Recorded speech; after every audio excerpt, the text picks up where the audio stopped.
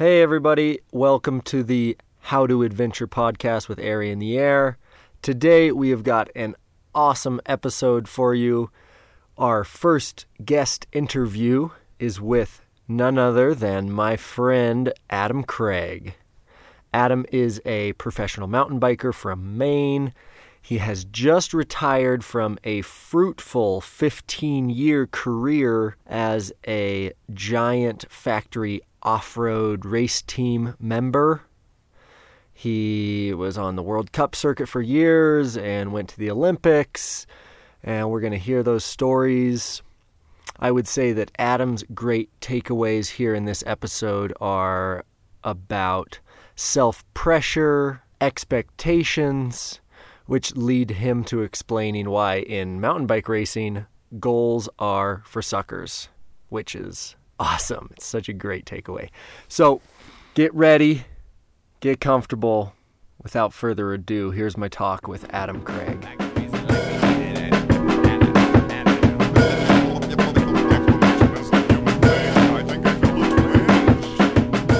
Thanks, Frank. Thanks, Frank. Love you. Thanks, Frank. That's going to be the sponsor of this episode. This episode is sponsored by Frank Costa. Okay. We're here with Adam Craig. Thanks for being here, Adam. Thanks for being here too, Ari. Okay, I think to introduce you, I think that your Wikipedia page that someone has created is hilarious, informative, and accurate. So I'd like to just start by reading your Wikipedia page. Okay? This should be good. Okay. Adam Craig, born August 15th, 1981 in Bangor, Maine. And please correct me if you hear any inconsistencies. Hey, it's on the internet. Okay. He is a professional mountain biker currently living in Bend, Oregon. Originally from Corinth, Maine, Craig was educated at the Exeter, Maine. Exeter might be too small to be on the map. Okay. Continue. Okay, let's scratch that from the record. Originally from Exeter, Maine, Craig was educated at the University of Maine. Educated might be a little bit too firm of a word there for that. I majored in Tuesdays and Thursdays for 2 consecutive semesters. Yeah, and then got a sweet job racing bikes. So. Okay. He is a 3-time under-23 cross-country national champion. 2007 and 2008 national champion. Doesn't say what that's in. I assume cross-country. Yeah, cross-country mountain bike. And those were sweet races. Those were the good old days. I'm proud of those. And he represented the United States at the 2008 Beijing Olympic Games, which, God willing, we're going to hear more about that in this conversation. Oh, the Olympics. Okay? But here's where this Wikipedia entry gets really good, folks. Adam Craig competed in several events at the 2013 Sea Otter Classic using a Mongoose Beast, a 47-pound single-speed fat bike sold for $200 at Walmart. Craig then gave interviews under the pseudonym Manuel Beastly and competed wearing Giant Factory Team casual apparel, which, when they say Giant Factory Team casual apparel, they mean cut-off jean shorts and a tank top. Yep. Not one of my better moments. So today we're talking with Adam Craig and maybe Manuel Beastly at some point. I hope not. Okay, so it also says that you were gold medalist at the 2007 Pan American Games in Rio de Janeiro. Oh, yeah. Yeah, I actually just found a letter from the governor of Maine back then. He was real proud of me after that result and excited about the upcoming Olympics. That's so awesome. Wow. Yeah. All these things I didn't know. The Pan American Games. That's so rad. Pretty neat little event. Kind of a lead up to the Olympics. Yeah. Yeah, I was in Rio. It kind of made me almost feel Rio's like an awesome city. I was just there. Like I'd experienced all that. Yeah. Well, that's great. And winning some kind of bike race on a $200 fat bike from Walmart. I don't even think I won. I think I just did a couple of dual slalom qualifying runs and mostly got laughed out of the venue by the people that could actually ride. You're right. Yeah. Okay, here it says that you competed. You were not victorious. Kind of. Participated. Well, it also uses as a reference the Sea Otter News Fat and Furious article that was in Bike Magazine in 2013. I love that that's what Wikipedia has. These are important facts. Anyway, is that all we got? Or? That is all we got. That's all we got. Which is pretty extensive list of accolades, which is pretty amazing. So I'm proud of you for riding in jean shorts mostly. I mean, the Olympics is cool, but jean shorts they're on a fat practical, bike. Comfortable, durable. There you go. And the people from Maine, that's just like your uniform. They're everywhere. From Exeter, Maine. Okay, so to begin, I think I would like to just kind of go over the very beginning. These are things that I'm only learning about as we go along. But let's hear about your childhood as it relates to two wheels. Because just last night, I found out that you were riding dirt bikes in the snow as a little kid in your driveway, which is something I didn't know and makes more sense when I see you on a motorcycle these days. So let's hear about how, as a little kid, what role did bikes have in your life?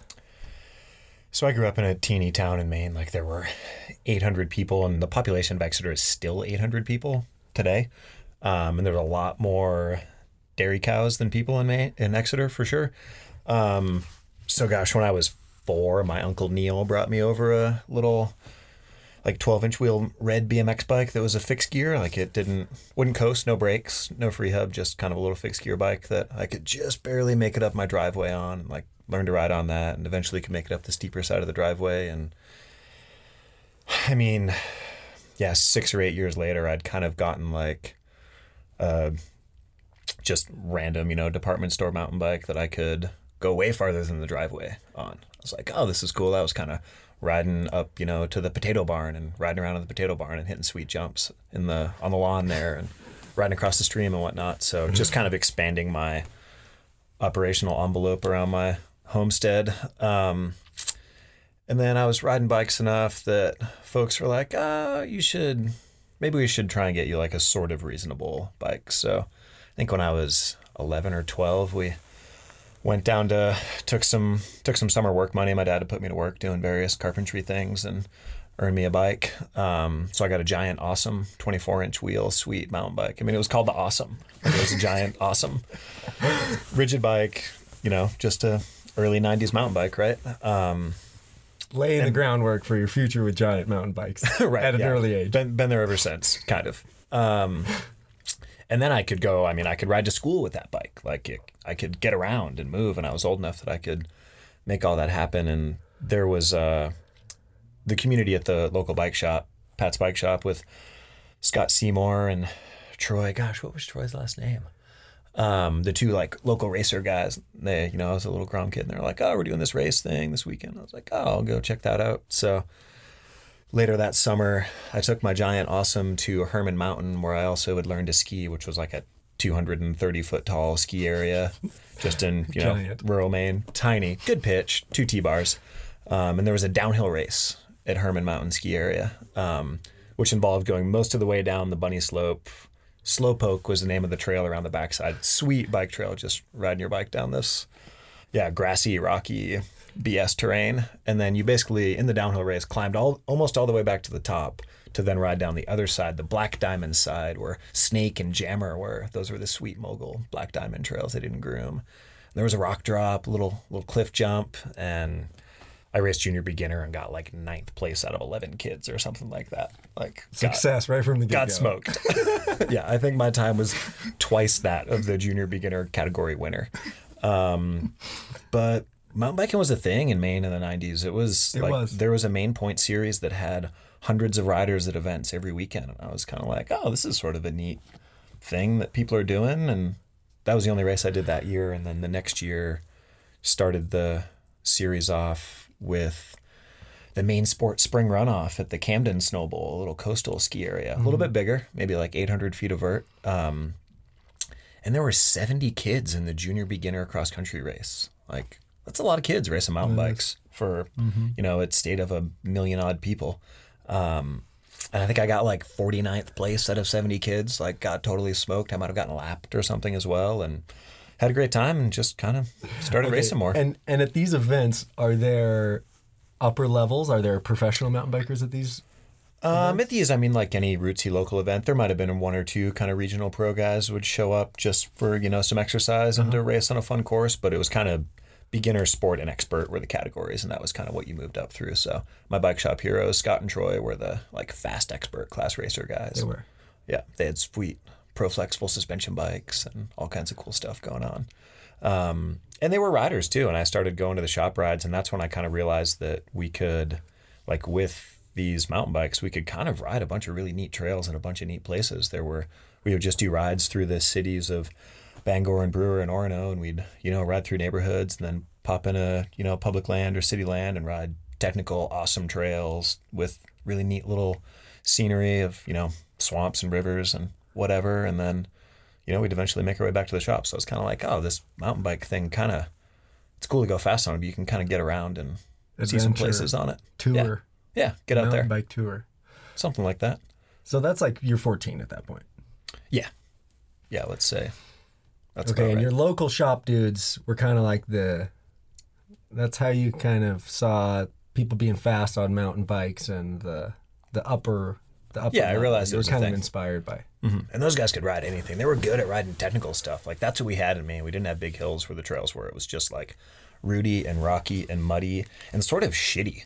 Like the trails were, and we loved it. And those guys could ride anything. Like they could, like if there was a section that was hard to make it through on your bike, the group would stop. The group which was previously hammering, getting, training, riding fast, whatever, would stop and like make sure, like someone had to make the section if it was makeable before we could continue on. So it was neat to see that component of, like, in addition to covering distance, just like being able to, man versus his environment, right? That's a thing that we always do. So this was just like kind of a funny little backwoods Maine mountain bike version of that. Okay, so you're 14, you're 49th out of 70. At what point did you start? Was it obvious that you were good at this?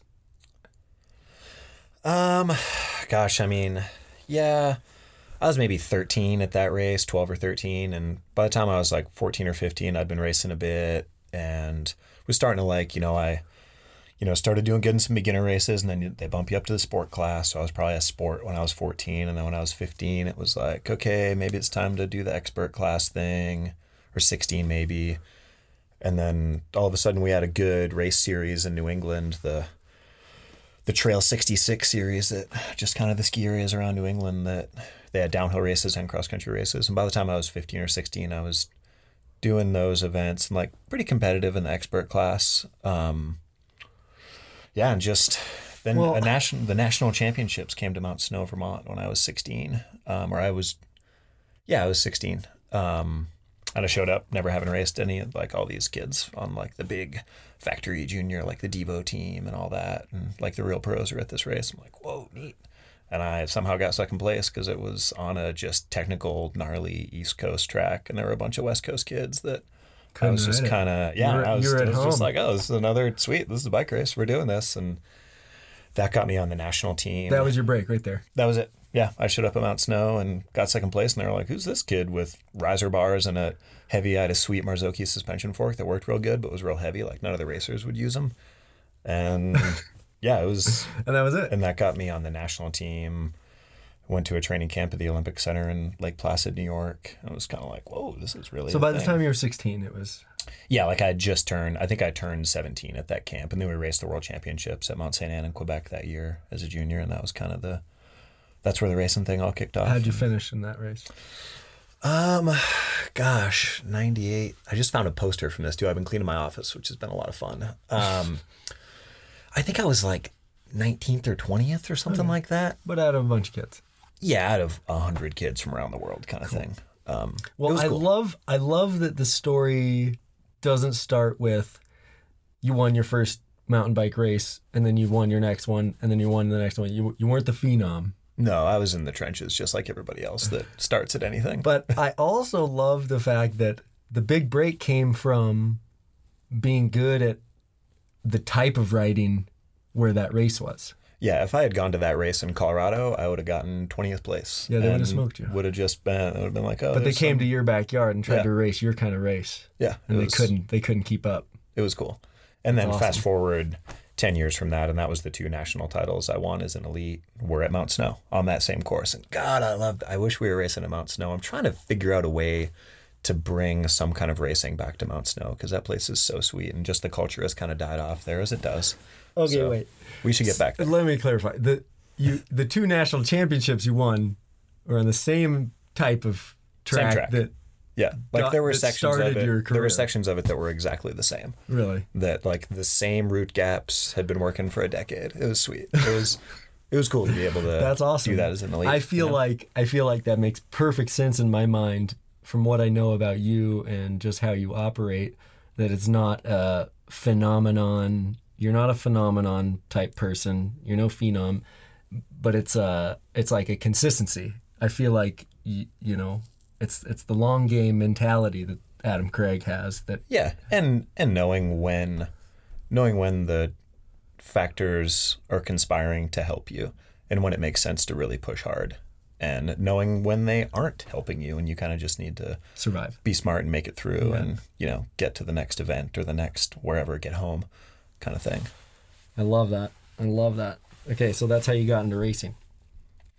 Oh, and at the same time, when I was 12, I was trying to start racing motocross. Like, had a sweet JT Racing kit and had a little Honda CR80, and was like, we had a practice track at my friend Asa West's house, and we were both like getting ready to race motocross that summer of 1993 or whatever it was. And in about April, when things finally melted out and we could start riding, I was on my way home from the gravel pit. We used to ride in gravel pits, do hill climbs and make jumps out of the gravel piles and stuff. Have a good time. And I was riding home through a field, tapped out in 6th gear on these crazy little 2-stroke 80 race bikes that were fast and had good suspension, but had tiny little wheels.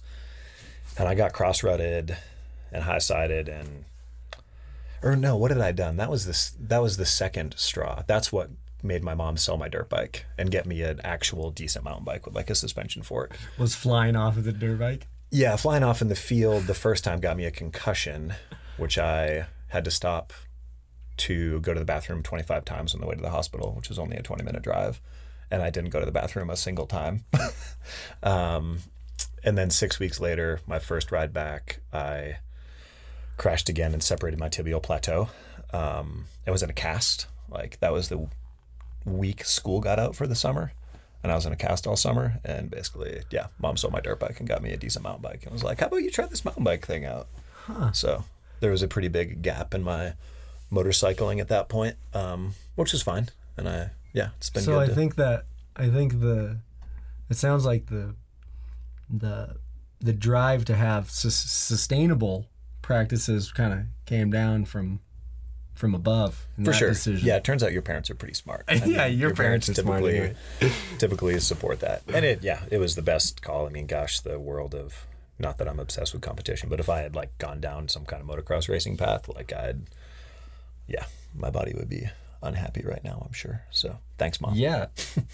Okay, so in case you don't know, Adam has just retired from a 15-year professional mountain bike racing career.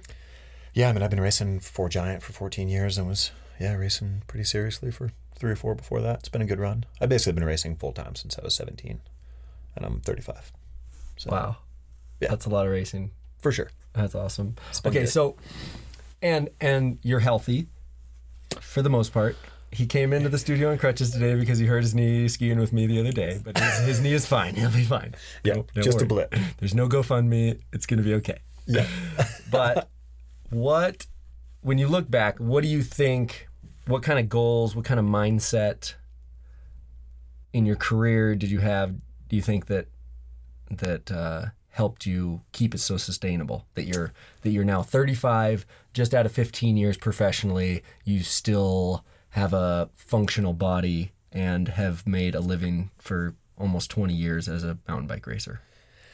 My mantra through this whole delightful career of racing bikes has been that goals are for suckers. And I've already kind of mentioned the foundation of that ideology, in that when opportunity presents itself, you're in the right place, in the right mindset, and you feel good physically and things line up. That's when you push, and that's when you make when you really achieve the things you know you're capable of. But to sit down with a pen and paper or a calendar at the beginning of the year and say, my goal is this or my goal is that, there's so many factors that are impossible to manage effectively, that having really stringent goals like that, which I did early in my career, just because that was what you had a coach and you had this whole plan, and it was to produce these results at these events. And I kind of realized that just it didn't make sense for me. It's not how it worked for me. And it was never what it was about. It was like saying this, like I knew I would always achieve good things for myself personally and to be inspiring to other people, but I would just kind of take those opportunities when they came. So goals are for suckers. Goals are for suckers. I love that. Goals are for suckers.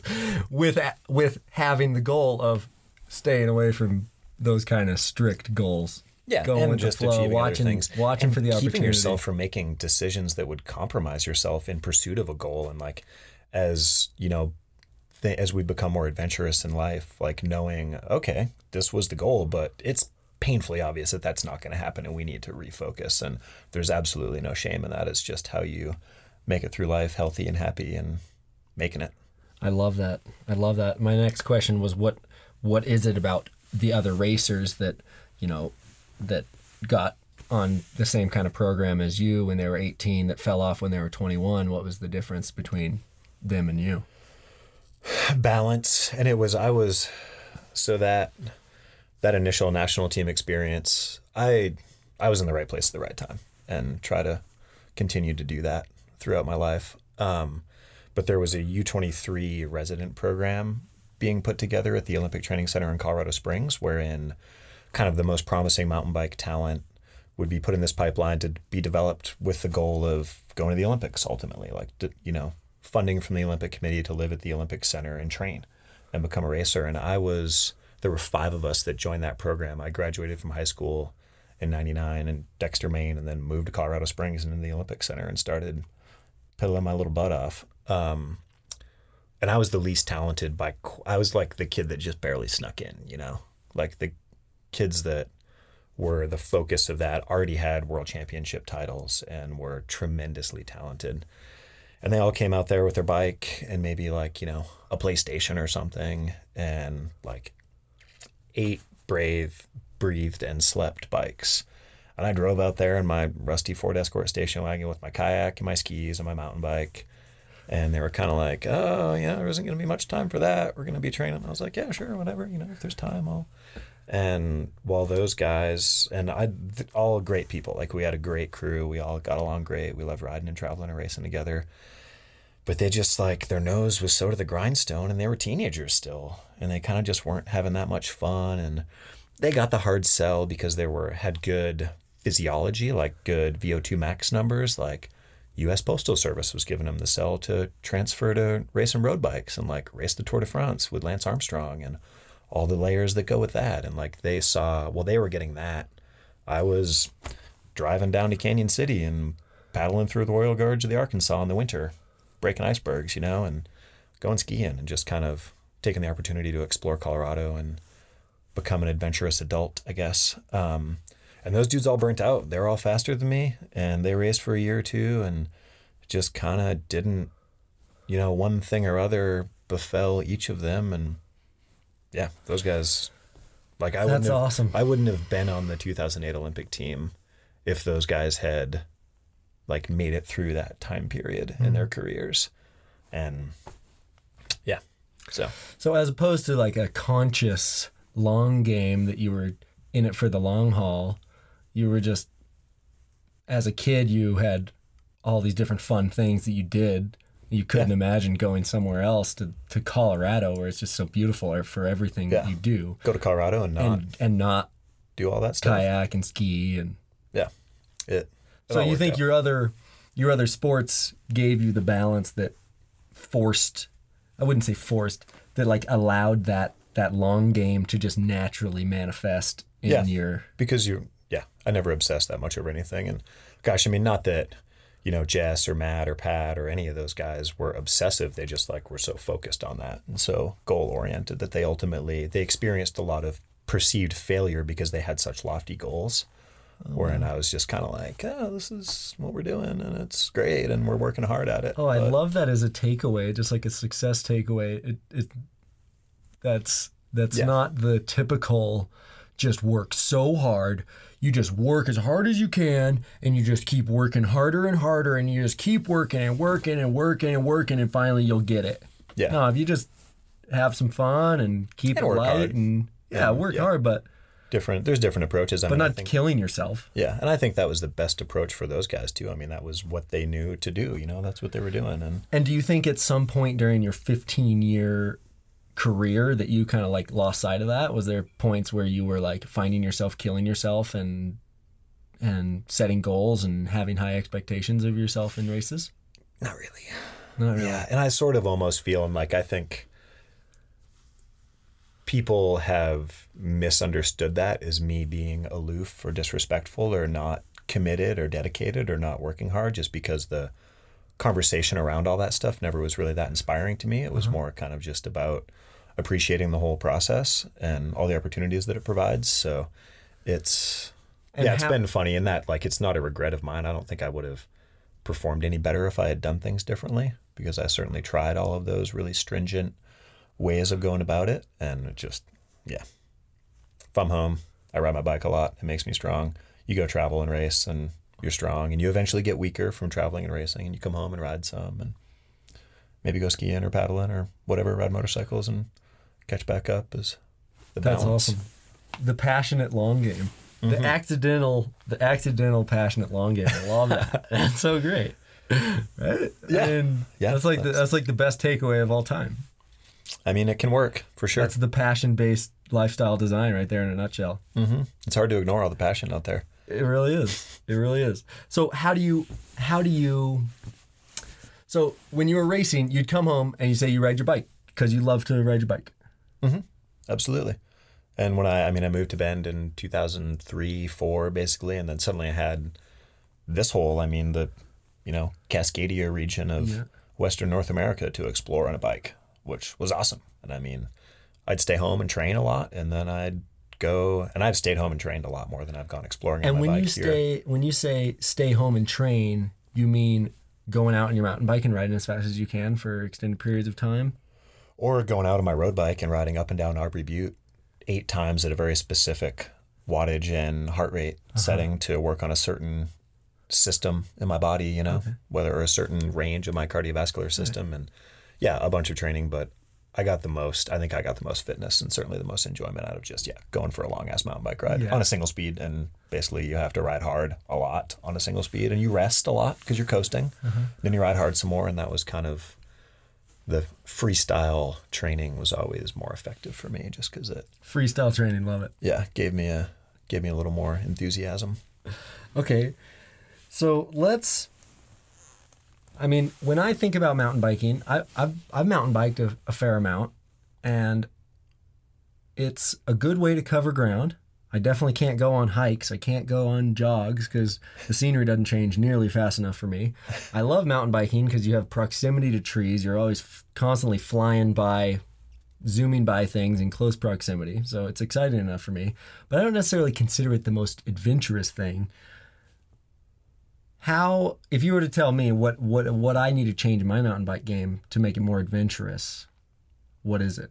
Because you and I, we've mountain biked, and the urban enduro trail here around Bend, we do that. That's fun. We get pretty adventurous in people's backyards for sure.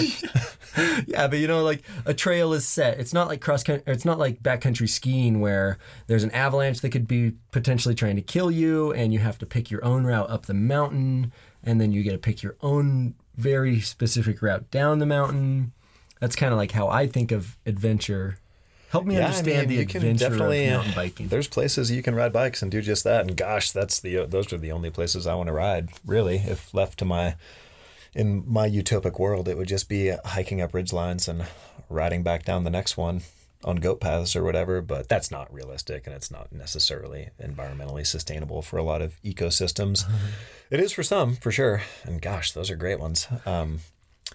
But the way I manifest adventure in riding bikes is just going new places, regardless of where it is. Like, it might be a 50 or 60 mile epic loop over a couple of passes through the mountains of wherever, whether it's British Columbia or, North Carolina or somewhere in the Alps or just anywhere. I mean, there's a lifetime of that. The other way that I see adventure on mountain bikes is riding old trails and trails that weren't really meant for mountain biking. So you're never really, if you're riding bike trails, you can kind of assume that it's going to be pretty rideable, right? Like someone made this trail to ride a bike on, so there probably aren't any, Shark Tank booby traps.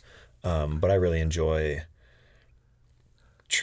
covering a good amount of ground on old trails, whether it's, ancient hiking trails. And again, in the Alps, I'm going to talk about the Alps a lot because, God, there's just so much. People have been there for so long. They've gone all the places already. And they've been playing in those really neat for a ways. long time, too. Or, old Civilian Conservation Corps trail, here in the Northwest that was built in the 30s. It's part of the New Deal, and people just out there building these trails kind of for pack trails and kind of for recreation and kind of maybe to some fire lookouts.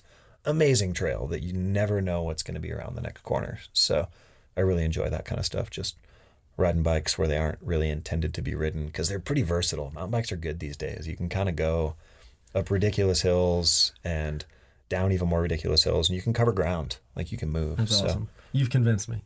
Yeah. I'm convinced. Yeah, they're a vehicle for sure. Yeah, good vehicle to see new things. You can go far.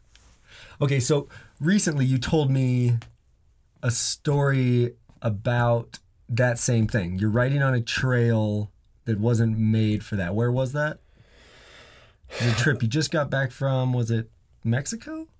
Oh, yeah. Mexico. Yeah, Mexico. Yeah, gosh, another great place for that kind of thing. Had the good fortune to go, and kind of, information flows through peer networks pretty well. And you've kind of got your, people you don't know that you learn things from, and then you've got kind of your core group that everyone's on the same page. So some buddies went to Mexico 2 winters ago to kind of check out this emerging riding area, and they came home sort of raving, saying it was scrappy and there were a lot of Mexican surprises, they called them, but just old pack trails connecting these villages and farming communities through the Sierra Madre Mountains in Jalisco. So Big Mountain Enduro guys had the bandwidth to put on a race down there this fall, kind of a season-ending enduro race. We went and rode these trails around Mascota, and in the last couple of years, a little mountain bike culture has developed there of just a handful of guys that are going and taking a couple of the surprises out of these trails, just like unrideable things that just were a little too much of a challenge. Just amazing, just the line that animals and the people that manage them are efficient. They aren't working at an excess of supplies or energy or time or anything. So they just end up choosing efficient routes to get places. And somehow that really translates amazingly to riding bikes, because ultimately it's about efficiency. You've got a wheel, you're trying to keep it moving, and you're trying to see where you're going. And yeah, the riding in Mexico has really opened my eyes to future trips down there and other regions, because that stuff's everywhere. And it's just another place. I mean, all of Central and South America has that the entire world has that feel, right? Humans have been cruising around the world for a long time, typically with animals, because that's part of how we survive. And now we've got these goofy mechanized devices that we can ride around and appreciate those routes on. Okay, so it sounds like the moral of the story, if I were to say, Adam, how can I improve my adventure on a mountain bike? The answer is stop riding them on mountain bike trails. Yeah, kind of. For sure. Go ride Except then, the first thing you mentioned is that trees are flying by you, and there's really a sensation of speed and energy, and absolutely ride them on mountain bike trails, like to get your jollies. There's plenty of adventurous riding on mountain bike trails, knowing that every inch of that trail is going to be perfect for you, and ride them on user-built mountain bike trails. We have a variety of land management agencies that do a great job providing trail experiences for a lot of people. But then we've got a bunch of crusty, crotchety trail bosses out there that are digging the exact kind of trails that they want to ride. And those might be the kind of trails you want to ride too. So it's not even about adventure with some of those places. My favorite place to ride right now, which I'm certainly not going to name, involves going up the same fire road 4 miles, or the same skin track, or the same chairlift, wherever you want to conceptualize it. But you pedal up a fire road, and then you ride down this rabbit warren of amazing trails, and there's no views. You can never see the surrounding terrain at all. All you can see is the trail in front of you, and that's all you need to see because it's beautiful and it's, all the factors that you in want America? right there. Oh yeah, That's in America. it's everywhere. I mean, there's something like that everywhere, and there's probably a land manager trying to shut it down, but it'll always be somewhere. So Okay, that's the other I love part that. is just the raw entertainment. Okay, so if I were to ask you your favorite country to ride a bike and why, what would that be? Gosh, it's a tough one. I've been lucky. I've traveled around and ridden a lot of places. I think I appreciate France the most because it's beautiful. People are decent. They love riding bikes. And there's there's a lifetime supply of classic old hiking trails and totally modern, really ripping user-built trails there that, I've Going with France. I've had a pretty amazing time riding in France for the diversity of like just raw dog, really fun shredding on your mountain bike to being in the middle of nowhere wondering how you're going to get back. Like it's all kind of right there. And the views of the Alps never disappoint. Yeah. Gosh, Oregon's good. Canada's No good. kidding. New England, I love riding everywhere. There's a lot of great places, but I'm going to go with France for the ultimate diversity. Ooh, okay. Love it. Okay, so one of the greatest stories that I've ever heard from an Olympian is your story of the 2008 Beijing Olympics. And I'm hoping, I think the viewers deserve to hear it. I'm hoping that you'll let us in here on the 2008 Beijing Olympics. It made you an Olympian, which I'm an everyone Olympian. loves the word Olympian. Yep. You're And the hometown hero. Everyone in Maine is so proud of you. Yeah. So let's hear this 2008 Beijing Olympics story, for God's sake. So I mean, it was an honor to race in the mountain bike race in the 2008 Olympics in Beijing. It was great. That's the pinnacle of my career, right? Like as a kid starting to race bikes, anyone that starts doing any sport dreams of being in the Olympics on some level. And it was never really about the Olympic dream for me. It was about all the opportunities and just things that I got to experience on the road to the Olympics. And ultimately going there and trying to race well was what I was there for. And I was racing well. I was, that year I was riding well. Like internationally, I was competitive at World Cup cross-country races. Like I was feeling my oats. And You were It was awesome. 2007 and 2008 national champion here, Yeah. so you were on. And I was on World Cup podiums and like had good World Cup overalls and like I was racing. It was sweet. I knew that Olympics was an opportunity for me to. The only way the Olympics really matter is if you get a medal, and then you really do have a platform to reach a wide audience and really inspire some people to appreciate or engage in the thing that you're passionate about. Yep. And, you obviously everyone intrinsically wants to share their passions. So I was really looking forward to the opportunity I was like, God, who knows, right? Like I was riding at the front of World Cup races all year, and it was like, it would take a tremendous stroke of luck, but like I could do that at the Olympics. And as the season wore on, the Olympics were in August.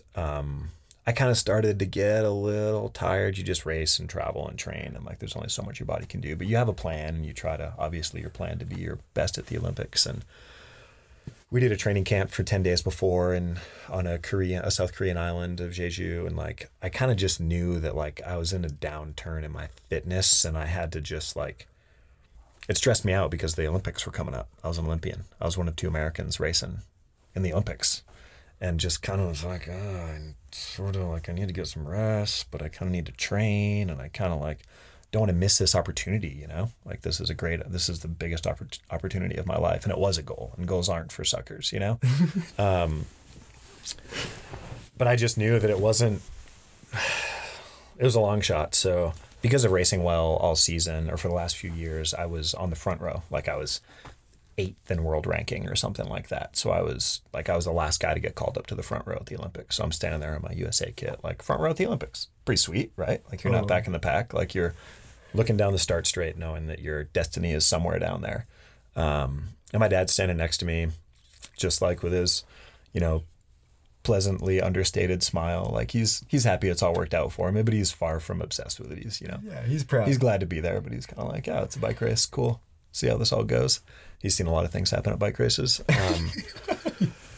And obviously the Olympics come with like some cool gear stuff, right? Like you're going to the Olympics, so your sponsors are like, hey, here's a, this or that or whatever. Here's your new bike. Custom Fox fork, some custom Shimano shoes. So I'd gotten these sweet white leather Shimano shoes that had my name and the American flag on the Velcro strap. And I was like, heck yeah, all carbon fiber, like super sweet shoes, racing only. And normally I would put some grip tape on the soles of these shoes or like even take them to the cobbler to get like a boot sole put on them just so I had more grip on my mountain bike, like my clipless pedal when I wasn't clipped in on the start line. Like your first pedal stroke is pretty key. Got these shoes, couldn't find any grip tape. Wasn't really that worried about it. I'd ridden the shoes without, like, it wasn't that big a deal. I wasn't stressed about it. I was just like, yeah, I guess I can't get any grip tape. Screw it. Racing tomorrow. Let's do this. China doesn't have grip tape? I'm sure there was somewhere, but I mean, in our weird little Olympic bubble of Beijing, which was bubble-tastic, there wasn't any. So I wasn't stressed about it. Gun went off, went to click into my pedal and slipped on the sole of the shoe. Just was slippery carbon fiber. And I slipped badly enough that I actually blew my other foot out of the pedal and smashed my crotch on the stem and kind of like crumpled into the barricades that my dad was standing next to. I was lined up all the way on the right and my dad was right there. And so, yeah, I rack my nuts and like grab onto the barricades to not fall down. I'm kind of like in this awkward holding myself up while like tangled in my bike somehow and my chain's off. And there are only 50 riders in the Olympic mountain bike race, which kind of makes it almost the easiest race of the year because we're used to 200 rider World Cups where a slip up like that means you're behind 200 people. Instead, I just was literally 10 yards off the back in last place, like 10 feet into the race, I was off the back. Everybody was already gone. Dang it. Your big shot. I was in 50th place.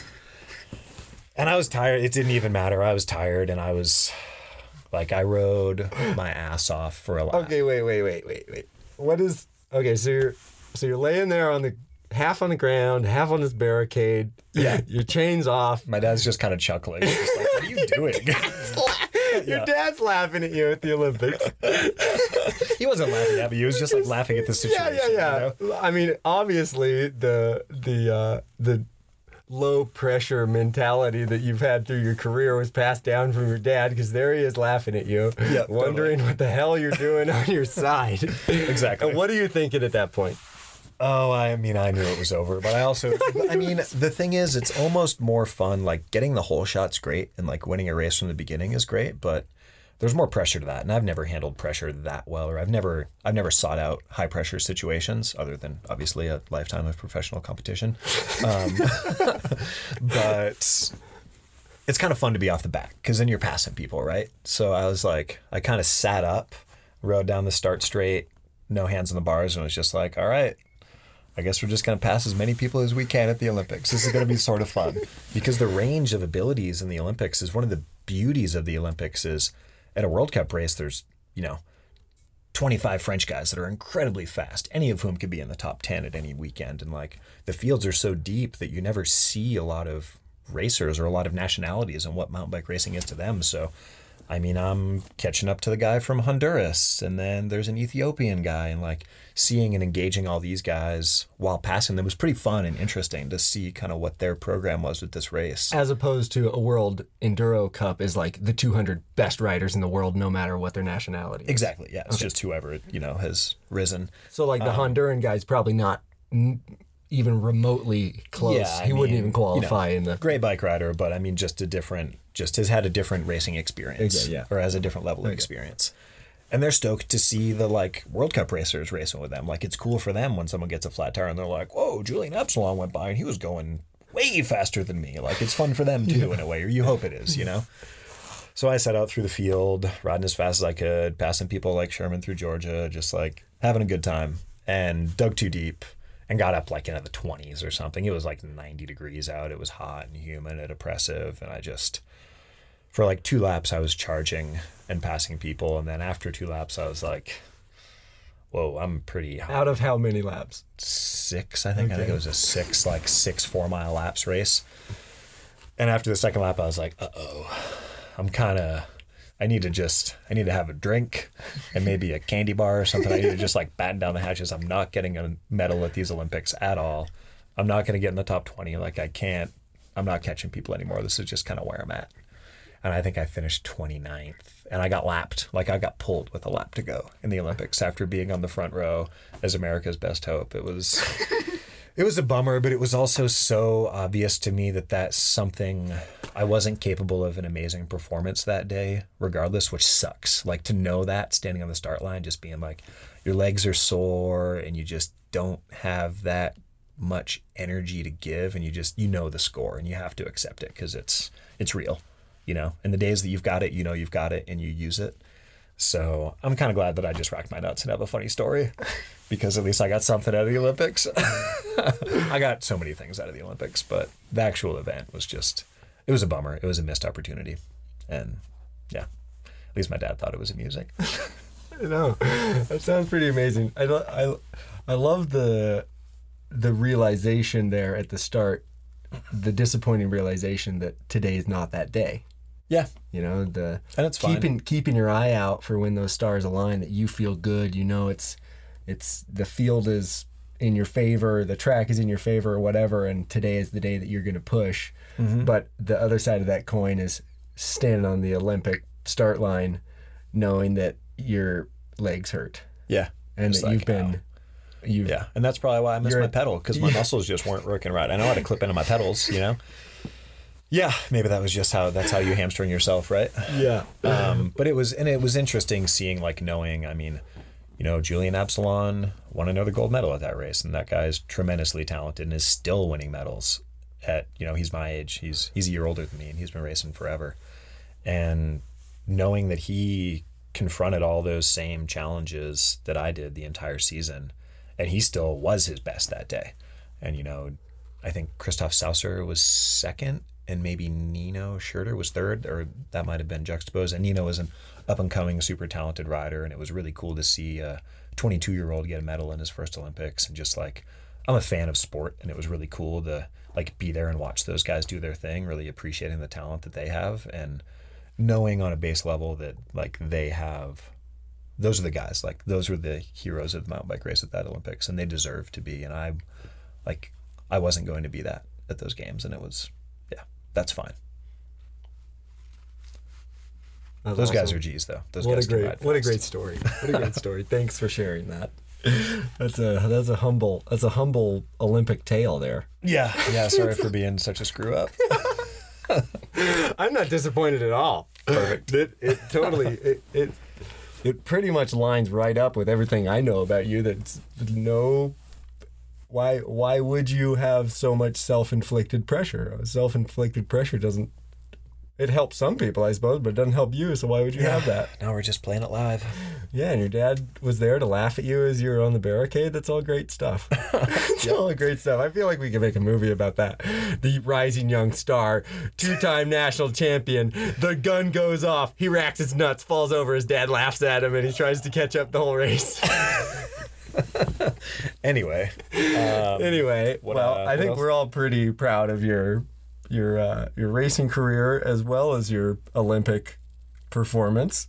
Yeah, no, it's been a good run for sure. It's been a good run. Okay, it has been a good run. And what's next? What's the next?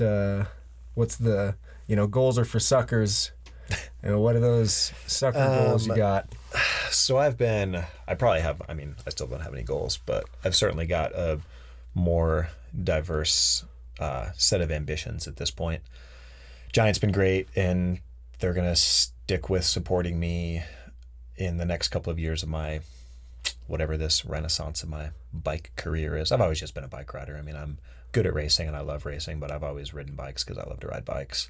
And I'm really genuinely tremendously excited to see where that goes from here. And it's going to go in a few directions, but I've always worked with Giant on product development stuff, and I'll continue doing that. And SRAM, one of our major sponsors, and just kind of whoever needs help with making bike rides better for people is something I've always enjoyed. But even beyond that, I love trails and seeing. We've talked about trails a bunch already, and like you can't ride mountain bikes without trails. And maybe it's sort of lame that you need trails to ride them on, but trails can be so inspiring that it's not a bummer not having a blank slate on your bike. Like having the perfect slate in front of you is great to focus on too. I like that. So I'm excited to get involved in get more involved, have more time to be involved in trail construction and renovation and advocacy. And we've got some really good momentum going with both government agencies and private groups, just working on kind of giving mountain biking's in a good spot right now. The bikes are good.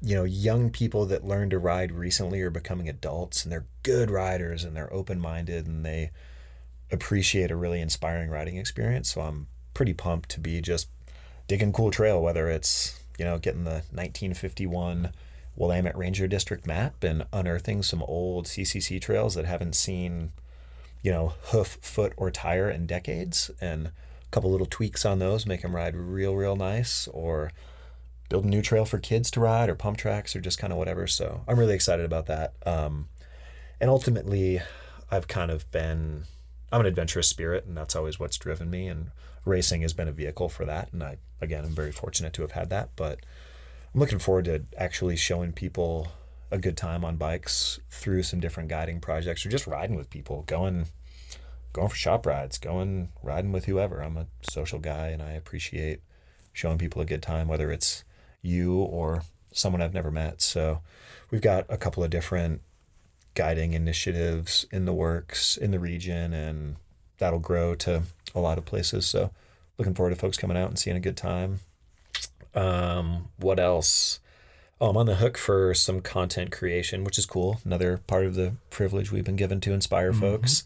So I'll be part of some photo trips and editorial trips. I'm going to try and do some writing and make some videos. People like videos these days, and it's a good time to be doing that work. There's a lot of good stories to tell. So do some storytelling digitally and maybe in an analog format, and yeah, just, I don't know, keep spreading the word about riding bikes, which is an elective pursuit, but an inspiring one. So here we are. Agree.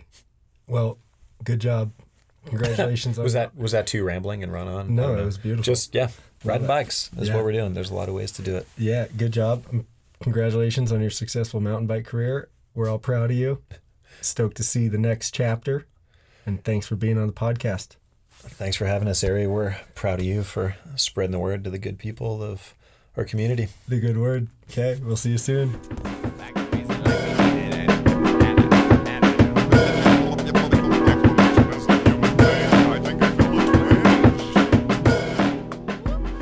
Okay, folks, there you have it. That was an awesome talk with Adam Craig. I hope you got all that. Tune in for the next episode, which is going to be an interview with Dr. Jared Anderson. Jared is a dentist here in Bend, Oregon. He is also the current national champion paraglide pilot here in the United States. He's become an owner of a dental practice and the national champion in the same year, which goes to show how balanced his life really is. So that's what we're going to talk to Jared about. He's got a bunch of great takeaways. Tune in.